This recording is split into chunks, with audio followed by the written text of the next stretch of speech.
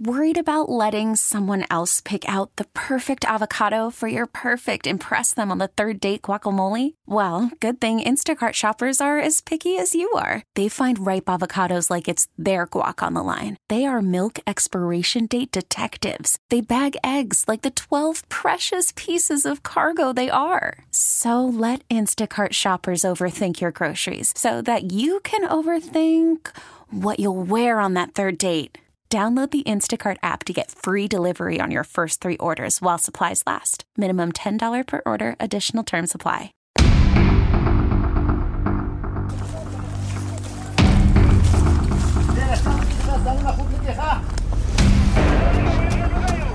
This time on Vet Story. Actions that happened at Roberts Ridge, and Navy SEAL element went up there to try to find him and rescue him. Anybody got a visual? A technical sergeant named Chapman, that he continued to fight quite bravely and heroically, engaged in hand-to-hand combat with the enemy. He literally fought to the last bullet. SEALs had to retreat off of the mountaintop because of the amount of fire they were taking at the time. But they made some difficult decisions under fire, and I'm sure they regret it more than anybody at this point. Situation where the Air Force rightly wants to put Chapman in for a Medal of Honor. Master Chief Petty Officer Britt Slabinski, the SEAL, who is also up for this Medal of Honor. But this is a scandal for the Navy, because if that Medal of Honor citation is true, it's almost like a clash between what the public wants to believe, or what the Navy wants the public to believe about warfare and what it actually is. Welcome to Vet Story. I'm your host, Phil Briggs. And this time, we're going to talk about a controversy where you normally never find controversy. The Medal of Honor. And the guy who's reporting gives you a glimpse into the special operations community every day.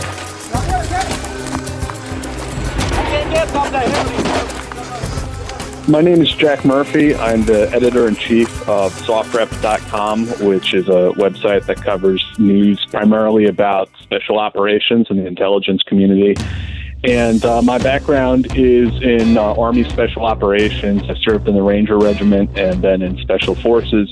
Got out of the Army and got a degree in political science, and have been working as a journalist now for about 7 years. Jack, welcome to Vet Story. Thanks so much for coming on the show, man. Yeah, thanks for having me. I got to say that it's a rare breed that somebody with such finely tuned journalism chops is also a special operator. So it's a pleasure to meet you. If I say I've been stalking you on Twitter for the last year, please don't take that the wrong way. No, I appreciate that. I mean, I do the best I can. I hope we cover some, interesting stories that you're not going to hear from other outlets. And it's to that, I'm glad we have you on the phone, because there's a couple controversies going on right now that what we want to talk about with you. The Medal of Honor controversy. And it almost seems weird to say there's a controversy with something about the Medal of Honor, because normally we just think these awards are given to warfighters whose heroism and valor is unquestioned. But now we find ourselves in this weird situation where there's an Air Force service member and a Navy SEAL both up for the Medal of Honor, and they seemingly are at odds with each other. Talk to me about Operation Anaconda. The story revolves around actions that happened at Roberts Ridge when Roberts was, he fell out of the back of a helicopter and was left behind on a mountaintop. And Navy SEAL element went up there to try to find him and rescue him. And in the course of that firefight that they got into, they lost a technical sergeant named Chapman. He was shot, and presumably he was deceased. So the SEALs had to retreat off of the mountaintop because of the amount of fire they were taking at the time. And over the years, new evidence has come out from drone footage and so forth, showing that Chapman he wasn't actually deceased at that time, that he continued to fight quite bravely and heroically, expended all of his ammunition. It appears that he may even have engaged in hand-to-hand combat with the enemy until he was killed. He literally fought to the last bullet. So now we fast forward and we're in this situation where the Air Force rightly wants to put Chapman in for a Medal of Honor for his actions. But this is a scandal for the Navy, because if that Medal of Honor citation is true, then it upsets the narrative they've always held that Chapman was deceased when they left the mountaintop. It makes it seem that the SEALs left a man behind. I'm not one to criticize what the operators on the ground did. I don't think that they did anything that was immoral, illegal, or unethical. I think they made difficult decisions under combat conditions. And it seems that they made a mistake. You know, they thought he was dead and he wasn't. So when we sit back and tear up on those guys, but they made some difficult decisions under fire, and I'm sure they regret it more than anybody at this point. Now, 16 years after that al-Qaeda ambush in eastern Afghanistan, Air Force Combat Controller Sergeant John Chapman and U.S. Navy SEAL Master Chief Britt Slabinski are both up for the Medal of Honor. Well, in this case, I think they made a mistake. I don't think it was an intentional, let's leave this guy behind. I think they made a mistake, and it happens in war. I've definitely heard of other cases, of course, of Dev Group leaving people behind on objectives. It happened to several Rangers on several different operations where the Dev Group guys did not get proper accountability for all personnel and left soldiers behind on the objective. That has happened more than once. And the Ranger community is, I guess you could say, perturbed over that situation to this day. Thankfully, both of those soldiers survived. They launched the QRF, they went out and got them, and everything turned out okay at the end of the day. But, I mean, that's the kind of mess you can get into. And I know out there, the decisions never come easy. I told you I follow you on Twitter, and, I don't want to get into any specific names on Twitter, but I found this one post within a thread you're in totally interesting. And it said, talking about a situation kind of like this, the writer says, they did it to a sniper 2010-ish. Apparently A&A started to lose their so the Dev Group guy left the Bat Boy alone during the firefight. Bat Boy then took a round, almost killed, and had to bound alone and wounded before he got back to the main element. First question, Bat Boy. What's Bat Boy? It's just a guy who's serving in Ranger Battalion. Bat okay. Being short for battalion. Yeah, okay. Nickname for an ass kicker. Okay, very cool. With respect to what that post wrote, that's actually like a real life scenario that he'd seen happen. Yeah, and we see it all the time in combat, and quite frankly, there are other Medal of Honor citations that are not quite accurate. And I think that's what's interesting about this story is not that the soldiers on the ground zigged when they should have zagged. I think what's interesting is that the services, specifically the Navy in this case, has this desperation to spin a heroic narrative around what happened out there, the same way they did with Operation Red Wings.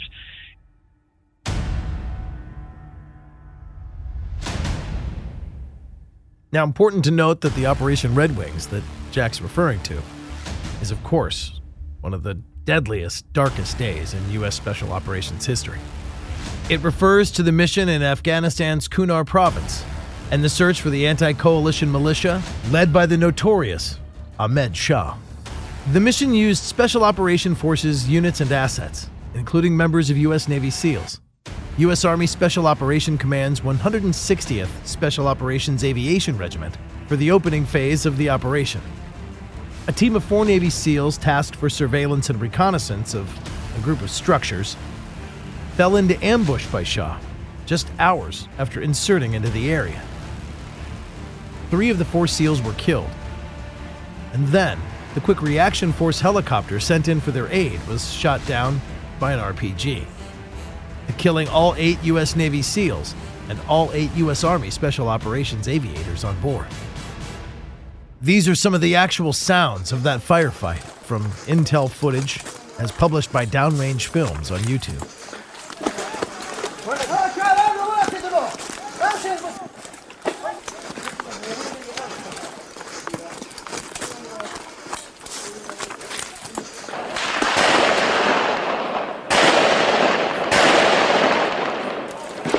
Avrama. Allahu Ekber.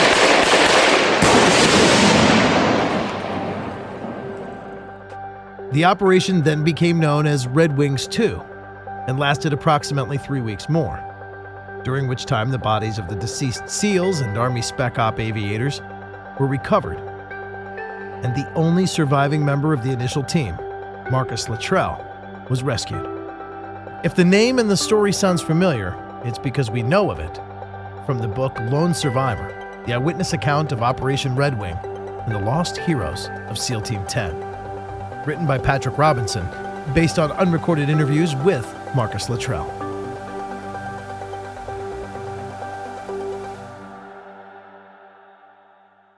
The reality is dark. It's gritty. It's not something you would make a Hollywood movie about. It's not nice. War isn't a nice thing. And in the aftermath, what you're seeing is the Navy trying to spin it into this Hollywood narrative. They want to turn it into something heroic. They want every sacrifice to be heroic, to be something, remarkable. And seeing the services, the inter-service rivalry between the Air Force and the Navy in this case is really interesting to see unfold. It's almost like a clash between what the public wants to believe or what the Navy wants the public to believe about warfare and what it actually is.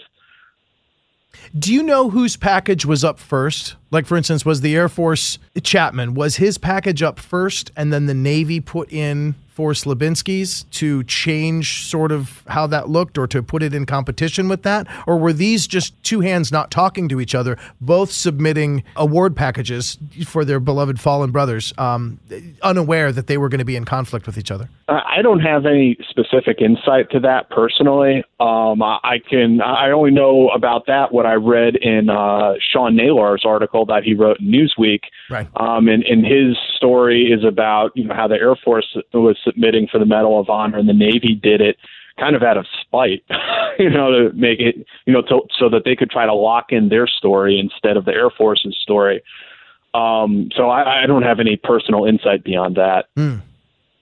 Sadly, it does seem like an intersection where bureaucracy trumps bravery, and that should really never be the case. I don't know Britt Slubinsky personally, but I have to have some sympathy for him in this case. He is in a really bad situation, being kind of caught in the middle of all of this. And I'm sure it's not something that he ever asked for. Indeed. And in fact, the quiet professional, although to some degree that's becoming lesser of a term, in the new new world we live in, where everybody has a book or some kind of special created about them. But for the most part, you guys don't do what you do for the honor. You don't do it for ratings. I'm sure it's an event that probably I have to imagine that the people involved don't care to relive every day, and it's probably something that keeps them up at night. That entire operation was just a disaster in so many different ways. Wanted to ask this real quick, just because I found it interesting, again, as a Navy guy that was from the fleet, how many different layers of services were involved in this Operation Anaconda? And in fact, it speaks to my greater interest in all of these kind of special missions. There's Army Rangers, there's SEALs involved. There were MARSOC guys, and that'd be Marine Corps, that were somehow involved, there couldn't have been MARSOC because they hadn't been established yet, but Marines, yes. And then there's one of the brave fallen service members from the Air Force in Tech Sergeant Chapman. Now, the Air Force gets involved in these. How many times have you seen this variety of services combined on one mission? It happens all the time. The Air Force guys, the ones that special operations soldiers typically operate on the ground with, they are JTACs or TACPs, or there's a couple of different acronyms out there, but they are Air Force specialists who talk to aviation assets, call in fire, coordinate ISR, drones, all that kind of stuff. And that started happening actually very early on in the war when Air Force personnel, JTACs, TACPs were assigned to Special Forces ODAs in Afghanistan. And after that, it almost became sort of like standard operating procedure that every SOF team wanted one of these guys along with them because of, what they brought to the table. Fascinating how it all works, how at our core we're very purple. All of the special operations units, they had different color designations, right? There was Rangers were red, SEAL Team 6 was blue. 160th Special Operations was brown. I mean, what happened was we took all these task force colors, we put them in a bowl and just mixed them up. So, yeah, it is kind of purple at the end of the day. Well, I know between all the services and the branches, we love to give each other crap, but at the core of all of it are the men and women that we got the utmost respect for. Now, is there a takeaway for these, for everybody on the sidelines when they read these stories, having been there in the community? Well, I think, you're seeing it definitely in this case, and we're also seeing it unfold right now regarding the ambush in Niger in which 4 Special Forces soldiers were killed. And the Pentagon machine is just taking over and trying to throw that team under the bus. You're even seeing lawmakers pretend as if they were never briefed on what our troops were doing in Africa. It's all this finger pointing, people acting as if they had no idea what was going on, and they're trying to blame the lowest ranking soldiers so that the colonels and the generals can escape any kind of scrutiny. I think that readers, American taxpayers should look at that stuff and they should hold their government accountable and not let careerism trump the professionalism and, in some cases, the heroism of our soldiers who are actually engaged in combat. And I suppose essentially telling the American reader and the American viewer, don't believe everything you see or hear. Take the time, maybe go read another article, but don't just take the surface word that's put out in the media.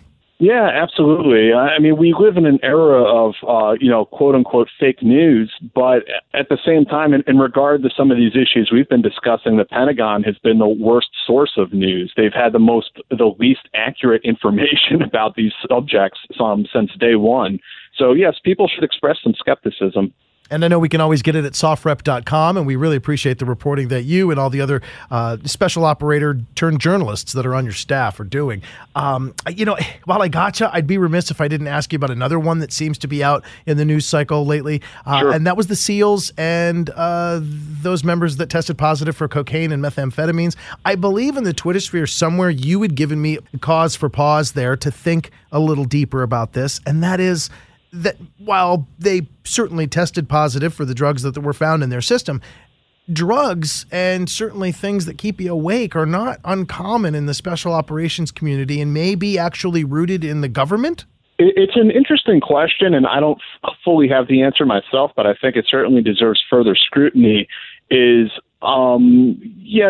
units, the SEALs are obviously struggling with some drug issues, and the meth and the coke and all of that has been going on for a long time, and it looks like maybe they're finally starting to crack down on it. But the question I was raising was, if we have been giving these soldiers uppers, there's one drug called Dex that I believe is what's handed out to operators to keep them awake over long periods of time. If we've been giving those to soldiers since 2003, 2004, whatever the case is, are guys getting addicted to it? And are they carrying that addiction back home with them and using methamphetamines or other pills or drugs to keep that addiction going? And I don't know if that's the case, but if it is, I mean, they are handing out these pills overseas. So if the addiction is something they're bringing back home from deployment with them, I think it changes things a little bit in the sense that it means our government also bears some responsibility here and has some responsibility to get these guys some help. Now let's stop right there and get our head around that. Read any of the reports about this incident, and you'll find a dry, emotionless statement. Connecting Vets reporter Matt Saintsing wrote an article called SEAL Team Sniff, the 11 sailors that popped positive for cocaine and meth. And in it, he got a quote from Navy Commander Tamara Lawrence, who said regarding the situation in a statement, "We have a zero-tolerance policy for the use of illicit drugs, and as such, these individuals will be held accountable for their actions. We are confident in our drug testing procedures and will continue to impress on all members of the command that illicit drugs are incompatible with the SEAL ethos and naval service." Now, it's great to have confidence in your drug testing procedures, but where's your confidence in the special operations warfighters in your command? It doesn't look good, so we'll just kick them out and say it's all their fault. I was curious if Jack ever saw this firsthand. I mean, I wouldn't say it's common. I was never given it, for instance. But I mean, I've talked to people. I know in Dev Group, for instance, they definitely had access to it, and it was handed out to them as not as something that was illicit. It was something that was known and understood, and okay, this is what your doc has authorized you to do. And it's happening in the same era that we're seeing, the ill effects of the combat cocktail for those that aren't special operators, but just those that come home have gone to the VA and received sleeping medicines on top of anti-anxiety, on top of, some other really nasty things. And the combination of the SSRIs and some of the benzodiazepines, when their scripts run out, it's totally plausible to see why the dealer around the corner would suddenly be a fine substitute. And boom, the next thing you know, you're on the A train to addiction. You're popping pills, switch your game up to some heroin. I mean, boom, you're an addict. And you didn't start out that way. You didn't join the military damaged goods. You are what you have been made. Yeah, it's interesting, and there's not a lot of research done on what happens when you mix different medications either. It's something that hasn't been fully explored. But, I mean, if these guys are getting addicted to drugs at VA, prescription drugs, I mean, it's something we need to take a closer look at and be a little bit more receptive to what these guys are going through and see if there's some actions we can take to, make things better. Do you feel this kind of substantiates recent legislation like the Medicinal Cannabis Act, where we should be pushing the VA to do some research at least on maybe a different kind of medicine so as we're not setting these guys up to go down the wrong road? I acknowledge that there's probably some use for medicinal marijuana. Funnily enough, I'm actually interviewing somebody tomorrow about using MDMA to treat people with PTSD. I have no idea where that conversation's going to go, but it'll be interesting. We could definitely do more work in that field and see if there are some better ways to treat these guys rather than handing out prescription drugs to them. Outstanding. And by the way, when you're done with that conversation, I want to hear it because, the thought of you having a discussion about Molly and some glow sticks, I mean, it's, I want to know where that goes, man. You got to copy it's not my normal field of study, but it'll be an interesting conversation, I'm sure. I can see it, though. You in a sparkly shirt and that beard, I'm just... I don't know. You're probably going to kick my ass when you see me for saying that. No, very cool. No, it's all good. Where do we find out more about you and the great reporting you're doing? Tell me a little bit more about your site. The website is sofrep.com, SOFREP.com. I also have a personal website. It's just called jackmurphywrites.com. That I don't know why anyone would really want to bore themselves to death looking at that website, but you could if you want. It's there. Actually, there is one thing interesting on that website. There's a PDF file, a long article I wrote about Blue Light, which was America's first counterterrorism unit. So there's one thing. There's some original research, something that there's actually at least one good reason to look at that website. Otherwise, I'm on Twitter at Jack Murphy RGR, and I don't know. That should probably do it. I really appreciate the time, brother. So good to talk to you. You're going to be back, and I'm going to have you back because I'm reaching out to your publicist. You got a book coming out later this year, and you guys have lived to see some things. Your insight and your perspective is just a thrill to read from. So when that comes out, man, you got to hook me up because I want you back. Thank you. Jack Murphy, sofrep.com. Always a pleasure, man. Thanks. Have a good one.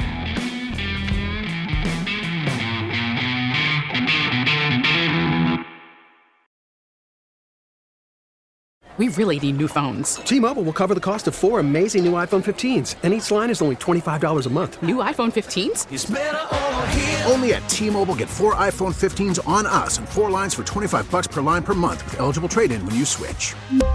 Minimum of 4 lines for $25 per line per month with autopay discount using debit or bank account. $5 more per line without autopay, plus taxes and fees. Phone fee at 24 monthly bill credits for well-qualified customers. Contact us before canceling account to continue bill credits or credit stop and balance on required finance agreement due. $35 per line connection charge applies. See T-Mobile.com.